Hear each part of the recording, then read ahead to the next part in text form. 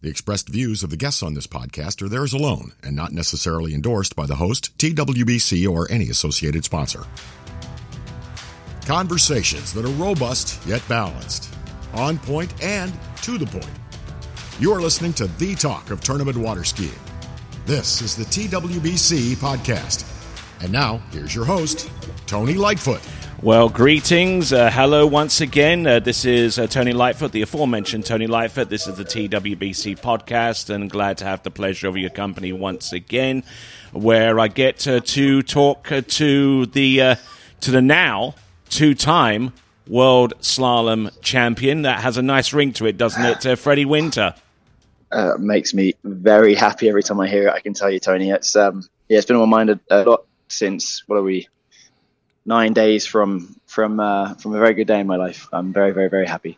Indeed. And the celebrations kind of start now a little bit, although you kind of had this little vacation planned months and weeks and months in advance. But I mean, let me give you the situation where we're at right now. I mean, you're on the other side of the world. I'm here in Zachary, Louisiana, getting ready for the Collegiate Nationals, which was another phase in your skiing career, which you've definitely covered yourself with glory in that respect. But where am I talking to you from now? I'm sitting in a hostel in Mumbai, India. I just arrived this morning. Basically slept all day, and I'm a bit tired. The celebrations did not start today. They started as soon as I landed in England last week, and I can tell you that didn't get much sleep. I had very good friends who don't know much about water skiing, but they were very supportive, and they looked after me, bought me a beer or two, and a beer or two helped me out, sort of going to bed no earlier than 4:30 in the morning for 5 consecutive nights. So it's been a wild week. But if you're even my parents who usually would disapprove of me doing this sort of reckless stuff, they said to me, well, you know what, Freddie, if you're not going to do it now, then when are you going to do it? So I've enjoyed myself, and actually in some ways, I love Martin and Hillary. I love them both. So do I. And in some ways, getting away to somewhere remote that I don't really know anyone will actually help me be a bit more of a serious human being. I'll see some very interesting stuff, but I'm not going to be out partying every night, which I think is probably a good thing because it's all very tempting right now. Okay, so the reason why you're out there in India is because the country is in the midst of the Cricket World Cup right now, which probably doesn't mean an awful lot for our folks that are listening to this stateside. But for basically the other 2/3 of the world, it's a pretty big deal. Well, and especially the country that I'm in, cricket is a big-ish sport in England. And in Australia and South Africa and New Zealand, but really in some ways, despite England creating the sport, the home of it is India and Pakistan. I mean, it's absolutely huge here. It's a religion. So when I've wanted to come to India for a while and see a different part of the world, but then when I saw in the summer that the World Cup was going to be on right now, I was like, well, I mean, if I've got to go and do a pilgrimage over there. It's lined up at the right time. England look like they might have a chance. They've done terribly so far, but I'll see the next 3 games. I'm missing the India game. I couldn't get a ticket to the India game, which kind of stands to reason with how busy it is. But I'm seeing Sri Lanka, Australia, which is going to be brilliant, and I'm going to see them against Pakistan. So really exciting. Yep, some free mega powers in cricket, all test nations. But let's go back 9 days ago, the World Championships, and you were among the contenders for the World Slalom Championship. Kind of remind me, where were you on the starting list? You were fairly soon off the dock, weren't you? I was 7th out of 12, but I didn't think I was representative of anything. Yeah, I mean, I think. Well, I've got to be careful what I say, of course, because there's a sort of Damocles above me where if I get too honest, let's say, but I think conditions during the preliminary round were less than ideal with the sun where it was, and I think like I said in the interview afterwards, all the skiers after a certain point were just trying to survive and get through to the final as opposed to perform. So I don't, I think being sort of 6th to last that wasn't necessarily where I thought I probably deserved to be. I felt really, really good out there, but you just couldn't see Boy 2 at all, which, at least I was, I managed to get through. At least you weren't last off in a runoff because according to the documentary, that's the last place you want to be, right? Yeah, well, that's true. No, that's true. I mean, I didn't mind being where I was, but without being too spiky, I didn't think it was, like I say, representative of how I'd skied in the preliminary round. I actually felt amazing in the preliminary round, but ran a 10.75 in tailwind, which is not an insignificant tailwind. I thought it was maybe one of my best of the year, and we had everything lined up. It is an amazing lake. We had great drivers. I think it was scheduled wrong for the ranked best skiers in the world to be skiing into a crazy what were they calling it on the webcast, sunstrike, which basically meant just being blind. Yeah. But I mean, I wasn't too stressed about it about my placement, because I'd been skiing so well. I mean, I don't know what sort of had changed, but right before the Travers Grand Prix, I started just to ski really, really good. And you don't really want to vocalize that particularly too much, but I mean, I've been skiing with the Stadelbauers and the guys over at Swiss, and I don't think I've ever skied better, to be quite honest with you. I mean, maybe a number of years ago I had a few streaky bits here and there, but I just felt so confident. I had everything, it felt like it was lining up, which almost made me more and more stressed, because I'm like, okay, this is not something I'm reaching for. It's closer to the palm of my hand. Obviously, there's other amazing skiers who can run huge scores, but I just felt like, well, I'm there. I can do this. So it put more pressure on me to actually, go and actually do it on the day.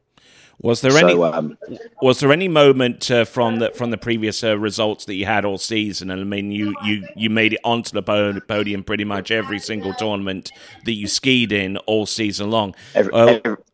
Tony, every tournament, mate. Every tournament, yeah.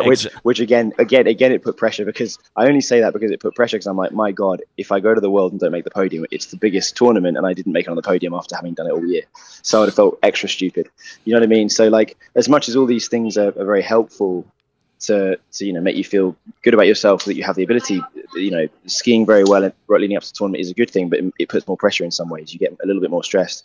And the same with like having a season which I really felt I accomplished a good amount. I wanted to really finish it on a high. All right then, but I mean, when you skied and you got about 2/3 the way down 10.25 meters, right? You then had to wait, 4 or 5 more skiers to determine where your final placings would be. Kind of give us an overview of what that was like, because getting out there and doing it is one thing, and then waiting to see if that was good enough is quite another thing entirely, right? Absolutely, and I tell you what, I mean, I was so unbelievably mad at myself that I ran for having. I mean, I was knocking down that pass a lot in practice. And I don't think I've ever fallen from 4 to 5 like that at any pass, having been in such good shape. So to me, it felt like I'd massively choked. The first bad turn I had of the whole set was Boy 4 at 10.25, which is my onside. And it's a turn that I always make. Now, 5 not necessarily, but 5 is a lot more of a sure thing than 4, especially with, very, very good skiers come after me. So, I mean, not ashamed to admit it, but I had a couple of tears in my eyes when I was sitting on the side of the lake there right after I skied. I've just dropped the world championship title from my hand. I thought if I'd have run 10.25, which I think I was in very, very good shape to do, or at the very least run 5, I had a really good chance. But it felt like with those 5 skiers left, Nate runs it more often than not, and Dane's been running big scores, and and Joel ran the whole thing in the first round there. So I was pretty sure I wasn't going to win. And people started falling. I think the key one was when Nate went down. I was like, oh my God. I mean, like, that's just because he had a good one, and that's where I started to. I was pretty relaxed. Not relaxed. I mean, I wasn't like, I didn't really think I could win the Worlds until Nate went down, and then of course there was just Joel after that. And Joel is my favorite skier on the dock. In most tournaments, I've known the guy since forever. He's a really, really good dude. I pulled it up down the lake for many hours in the early 2010s, and but I have to say, in my head I'm going, Joel, if you take the world championships away from me when you're an overall skier, I'm never going to talk to you again. No, you didn't do that. No, you did not do that. No. Of course, in my head, I'm just like, I love him, but I'm going to really struggle to forgive him. He's an overall skier, and he's going to win lots of world overall titles. Win lots of world jump titles. He's never been on the dock with you in that situation, though, in competition. Because I mean, in all fairness to Joel Poland, his strengths are tricks and jump. Slalom, not so much. But then he produced that elimination round score, and he's finding himself on the dock right now. Just really waiting for the opportunity to take all you guys down. Well, as soon as he went down in tricks, which was a very, very sad moment, I mean, for a lot of us who are big fans of Joel, I was like, well, I wish he'd done that after slalom, because I don't want him to come and take my place in the final. I knew he was going to do something special. I knew he was going to run 4. I did not think he'd run 6. But, and then again, he didn't have his best jump round. He had a very disappointing jump round in the morning after the rescheduled jump situation. And I was like, well, he wasn't able to get the overall. He had an opportunity to get the overall title. If he'd have jumped 71.6 meters, whatever it was, and he had it, which he's capable of, and he had an opportunity to win jump, or at least get on the podium for jump, and he ended up disappointed. And I mean, I know the guy. He is an absolute animal. One of the strongest people in his mind that I know, especially when it comes to water skiing. So I was a bit concerned he might, he might just take it out on you. Huge. Well, yeah, I mean, yeah, and again, I mean, this is a guy that's my friend, so you feel awful. But I mean, I have been all my life to by holding a championship final, right? So I was, well, let's just say I was happy to win the world championships when it came up that he didn't beat me. All right, then. So you win the world championships. I mean, the instant that you knew that Joel Poland had come up short, or what was it, on 10.75 meters, and or 10.25. He ran 2 inside of 3. Yeah, exactly, inside 3 at 10.25 meters. What was that immediate emotion like? Well, I mean, I was so stressed. I mean, it's exactly the same in 2017, right? So I went out middle of the pack, and then actually that day I got a good score that I thought would hold up. I thought it'd be a runoff, and I thought Nate would be the guy to do it. He was second last off the dock. He goes down early, and suddenly I was like, oh my god, this is real. I could win a world championships here. Then it was Brando Caruso. He's out the last year, and again, Brando, as we've seen this year, he's an incredibly strong skier. But back then, he was a guy that was streaky in that he could just go and get a huge score out of nowhere, and he's a pretty headstrong guy. So I was really nervous. I remember thinking at that time, this is the biggest pass of my life, and I'm not even involved in it. I'm just watching. I'm a spectator. So kind of the same thing with Joel. Like it was just like I don't have any control of what's going on, and I'm so on the edge and so close. But being honest, I mean, as competitors, you don't want the people you ski against to go better than you. And I was still thinking, come on, Joel, don't do this to me. But I mean, pure bliss. It was and huge relief. And in the interview with Wade, I like every 5 words I had, I was like fading in and out of like the realization that it had actually happened. And every decision I've made this year. And I mean, I could tell you some really stupid ones. I bought a gold watch. I'm going to win world this year. Like I bought a stupid gold Casio because every time I look at my watch, winning. So I bought it on January 1st. Like this. It's been that sort of like every decision has been based on the world championship, and I'm standing over Wade, and I'm like, I don't have to think ahead anymore. Like it's done, and I did what I set out to do. And it's just a dream. It really is a dream. Certainly. So then another set of emotions creeps in. The podium, where you get to say, "God save old sausage fingers." No, I wish we had a different song. I wish we had "I Vow to Thee, My Country" or "Jerusalem" or something. I'd love to have Jerusalem there instead of God Save the King or whatever it is, but but there you go. I mean, I'm like I've told you before, I'm not an anti-monarchist. I don't like Charles particularly, and I think that there are better songs out there. But hey, I'm happy to hear I'm happy to hear that song if it means that I'm standing on top of the podium. Very happy to hear it. Indeed.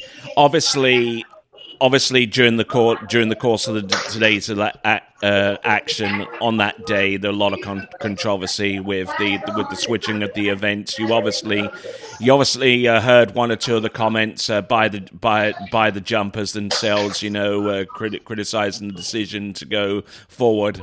From your point of view, you probably have a slightly different opinion, but.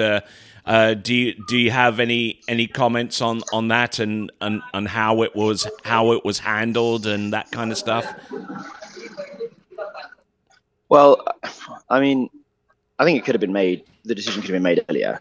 It's like anything. I mean, it's like the decision for the men's slalom to ski into the glare. I saw it coming on Monday and made a point to my team captain to talk about it. Because the weather was so bad on Thursday, it seemed obvious that the women's jump was going to be cancelled. So. My complaints would be that these decisions, if they're going to have to be made, then make them early. Having said that, when it comes to the jump, I think that when Ali Nicholson, when Manon skied, and when I did my first two passes, I think that was when fortunately got better for me. But I mean, those were if people would have been jumping in those conditions, I think it would have been extraordinarily dangerous. So I think the right decision was made for the safety of the jumpers. And I did see that this ban was going to be men's slalom. It was only going to be worse and worse as the day went on. And on average, the conditions for men's slalom was very, very tough. I don't know. I mean, I do think scheduling is hard, especially with weather, but we do have weather forecasts. I think people should tend to, it's always a good idea to look at the weather forecast and be flexible with the schedule and to have, a plan B as much as a plan A and maybe a plan C. Yes. So, I mean, I understand the frustrations of the skiers. You train 2 years for this and then it gets changed at the last minute. And I mean, I only heard that I wasn't going to ski it. Like I had it in my mind I was going to ski at midday or whatever it was, right? Yeah. Because that was the original schedule. So then I go to and then I get a text at sort of 8:30 at night or whatever from someone from a competitor, not a team captain, because my team captain hadn't been called. He'd been texted and he hadn't seen his text. So like it just seemed like it could have been communicated earlier, seen further ahead, and then I had to. I mean, it sounds ridiculous, but like you sit on the side of a lake all day for another 3 hours, and I didn't ski till about 2:30, let's say, and so I had to have lunch before. So it changed my whole when you have lunch, you want to wake up early. I don't know. It's but I also do think it's good that I know that the powers that be don't necessarily like it, that skiers have an opinion on these things, because they just want to be able to sort of not have any backwash, let's say. But I like that people are talking about it, and I think that my problem, I think, in the past with issues in water skiing is that issues happen, they're not talked about, and then they happen again. And frankly, let's say men's slalom at the last World Championship was the exact same situation, skiing straight into the sun at 6:30 at night. Well, fortunately there was a cloud or two then, but it wasn't rectified for this year. It was very clear to see what was going to happen if the women's slalom got put in ahead. So I think that the more this is discussed, it shouldn't have to come from the skiers that there is a finger pointed at what's going wrong. It should be noticed by those not in a competitive role that are organising these things. But I also think that doesn't always happen. And when pointing a finger at a controversy actually allows for steps to be taken for it not to happen again, versus it's not always just destructive, it can be constructive. And I think that was certainly my aim when I had a chat with Wade after the first round, saying that it sucked that had to happen. And I think that was probably the aim of a couple of people that had a word or two after the jump, after they jumped or before they jumped. I did hear a rumor that there was a talk of a disqualification for one of the jumpers because he spoke his mind. And wow. It's just I just think that's disappointing, isn't it? I mean, it seems that there's an urge to control everything when at the end of the day, people should be allowed to have an opinion. Indeed. Now, You're over there in India. I'm here in Zachary, Louisiana, and there are a few more competitors that are competing in the Pan Am Games. Probably a tournament that you don't really focus in on, or even hear about, or do too much, or analyze too much on that. But some of the early results that have come out have been pretty impressive, And I don't have you seen any of the results from the Pan Am Games so far? Tony, I can promise you that it has not been my focus. As far as I was concerned, water skiing for 2023 finished on the 15th of October. Okay, that's fine. That's fine. I'm just curious as to whether you keep an eye on stuff of know if they, even though you might not be directly a part of the action, always keep an ear to the ground and see what's going on. I don't know. Yeah, I think the times I've been injured in the past, and I've had an injury here or there, and a fairly significant one in 2016 where I was kept out of 5 or 6 tournaments. That was really tough because I felt like I should be there and be competitive. But the thing is, I've always been a big fan of water skiing, but I also don't necessarily believe in this, being part of these big games. Because I think it's the IOC holding a carrot in front of water skiing that's just never going to be achieved. They're never going to be part of the Olympics. I don't think there's infrastructure in place for us to be part of the Olympics, so I just think I don't care to follow that particularly. I also think that I don't think this is any surprise to anyone, but I believe that pro water skiing is the future of water skiing, and as much as I'm desperately happy to be a 2-time world champion, it's been my dream my whole life. I think that in the end, if water skiing is going to be something that can allow people to make a living from and have a huge spectatorship from around the world, it's not going to be one-off tournaments here and there. It's a whole tour, and ultimately the Formula One series is the one. The person who wins that is the world champion. So it's like I said to Wade. I haven't been the best skier in the world this year. But I do think I've been the second best in my class, in my men's slalom. So in some ways, that's an injustice to the person that has been the best skier in the world. Yeah. That I've moved up a spot. So and if there was every chance, if I'd have skied 5 minutes earlier and I had the wind of my first 2 passes on my last 2 passes, I would have. I'm certain I wouldn't have run 10.75. I was laughing after my 12-meter pass, after my second pass, literally laughing, going, this is just a joke.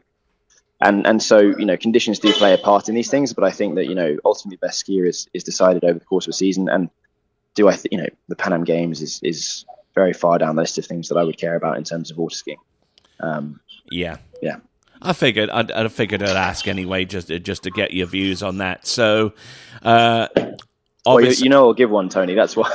Of course, that's why I asked. Anyway, so do you have an eye to next season at this point? Or you've seen the movie, haven't you? Rush, right? The one that chronicles James Hunt and Niki Lauda. Yeah, absolutely. You've seen that movie, James Hunt, hero of mine.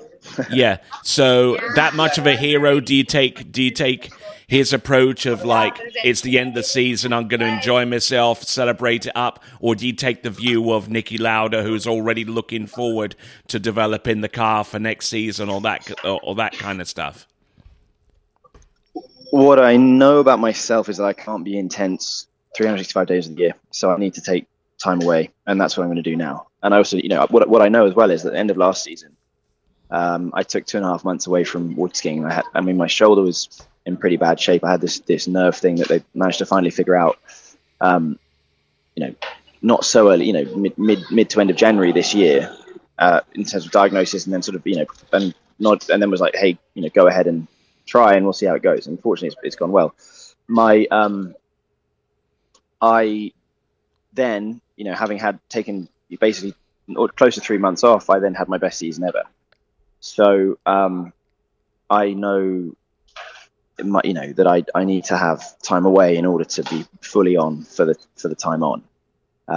I don't think I need to make any equipment changes or anything like that. Like, I think I've got the best ski of my career. I truly do love it.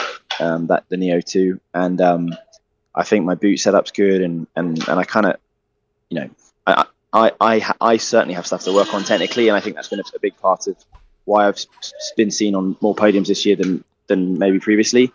And I think I've got a few levers to pull in terms of improving my technique, but I don't think that I need to step away from water skiing for a little bit, because otherwise I'll get very burnt out with it. And I think that that same thing, like after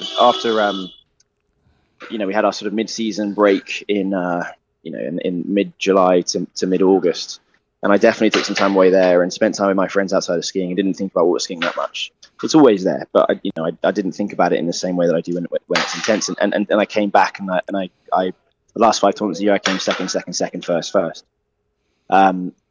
So that seems to be something that works for me, is take a bit of a mental break so that I can go like full on intense and sort of psycho for it.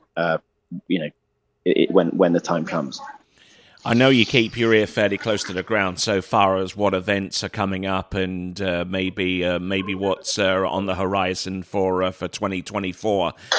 From what I understand, Miami is back. I also believe that Hilltop is back on the schedule. I mean, I don't have it in front of me, and it's not by no means confirmed, but it's an encouraging sign going forward that there are still the existing events such as Caiaphas and San Gervasio and Botas and all of those events that are still on the calendar. But with the addition of a few more, it definitely spices up the season going forward, huh? Well, I think it was very sad this year for Hilltop not to be a part of it. And I don't begrudge anyone not wanting to put on a tournament. They're very hard. You don't make any money, and you have to come up with a lot of money. And there's a huge amount of work that goes into it, and so that was a shame for this year. Without putting any blame on anyone, I'm very grateful for every tournament we have. But I am extremely happy to that Hilltop is trying to figure out how to come back, and the danger we have at the moment, which is kind of in some ways a good thing, is that we don't have enough weekends. So you've got all these, you're like, and what's so great is we have all these tournaments. There's another one in England trying to get things together, and there's a few here and there and they're fighting over these weekends, and that's a good problem. That's a good problem to have for us skiers. It gives us options. Indeed. And there's any situation where it's like, look at the competition men's slalom, it's just gone up and up and up. There's more people who can run big scores, so the scores go up, right? Well, the same for us competitors. The more competitions pushing to get these weekends, then the prize money goes up. More skiers turn up. It's better for the audience. It's better for everyone. It's win-win-win. So yeah, the schedule it's getting quite tight, but I really like the cadence of it this year to have intense start Moomba, then a month or two off. It would be nice to have a few more around Moomba. That would be my choice would be to have the next week after Moomba have maybe another one in Australia or New Zealand or I don't know, Dubai or something like that. Have a little tour there, and then have Swiss, and then I don't think I need to explain my thoughts on the Masters qualifiers. I think that's well documented. Well, just because I think that those weekends would be better for skiers to earn money instead of guaranteed to losing money. You know what I mean? It's one thing going to a pro tournament and skiing badly and losing money, but if you're going to a tournament to enter another tournament, you're ending up spending a lot of money to try and enter a tournament which it's hard to get into anyway. So fortunately, I'm already qualified, which is nice. So you've got a ticket for 2 years, haven't you? You got this coming year and the one after because you're world champion, right? I don't think they go with that anymore. They don't. Okay. I don't think world champion gets in. I don't know. I think I heard that fairly recently. I think you have to be Masters champion and the champion at a handful of tournaments, but I'm not sure. Either way, I'll try and get in for 2025. But yeah, I think the cadence works pretty well. I mean, I would change the month of May a little bit to have a few more pro tournaments in there, and have if Master wants to take qualifiers, take it from tournaments in May where it's kind of it's where skiers can kind of, make money in front of the cameras. The Swiss Pro would be a good example, right? I mean, everyone watches that event. It's a nautique tournament. It's always got huge scores and everyone turns up, but it's not a qualifier for the Masters. And I kind of don't necessarily understand that, because then there's a tournament at like a random, like a good ski school, but no one's watching the following week, and that doesn't. That counts, and Swiss doesn't. I don't understand. Mm-hmm. But anyway, I don't make the rules or make those decisions, and hopefully they can change. I think that would be a big change, that basically every one of the people I ski with, men and women, slalom, trick, and slalom and jump. I think trick's less so because they don't really have that many professional events. Would be happier with. That's just, that's all we hear when people talk about it. Everyone goes, well, I don't like those qualifiers, but anyway. But yeah, we're tight on weekends for the tournaments that you mentioned, and ideally they all get in, and it can be organised. I think it's good people working on that. All right, then. So we'll round off this podcast a little bit. I'm talking to Freddie Winter, who's in India right now. If you could probably hear the sounds in the backgrounds, the crowds and the tuk-tuks, and the horns beeping in the background. So, what game are you heading over to this evening, or is that tomorrow evening? Well, I'm figuring out if I get a 21-hour train leaving tomorrow at 8:00. Oh my word! Or if I get a flight more in the middle of the day, but I think the proper way would be to get the train. Yes. But you can get a bed and all that sort of thing. I was just when you called, I was sort of looking at my phone trying to figure it out, but I'll get there. And so the next match, or the first match that I'm going to be going to, is England versus Sri Lanka. That's in Bangalore. On Thursday. It's Thursday 2:00 local time. So that's pretty exciting. And then what have I got after that? Then I'm going to see New Zealand versus South Africa. I'm seeing and then Australia. The one I'm really excited for is Australia versus England, because as we as Brits know, the Australians are always cheating in sport. So I'll be sure to forward that to Joel Howley. Yeah, no, he's all right. But let's take the Australian cricketers. The cricketers are shocking. I mean, what they did in England this year was embarrassing, and I'm really excited to give it to them. We'll probably lose to them because we're playing so badly at the moment. But I'm hoping there'll be a lot of Brits out there, a lot of English people, and I'll have a beer with them, and I'm really excited for that one. All right then, and try not to not get into any altercations or anything like that. All good natured, I think. Indeed, it is. Yeah. All right, then. That was my conversation with Freddie Winter. Once again, congratulating you on your second World Slalom title. Anything else you want to say in closing? No, well, just thank you for what you guys did. I think probably we can say it was the best webcast ever. Was the World Championships? It's by viewership, and it was great, and the whole season was amazing. We're so lucky to have TWBC, and you guys are. It's well known. Everyone says if it's not TWBC, I'm not bloody watching it, which is pretty cool, right? You guys are doing a good job. I hear it all the time. It always makes me laugh. Yeah, indeed. So you go ahead, you enjoy the off season. And that was my conversation with Freddie Winter. Another episode of the TWBC podcast will be coming up relatively soon.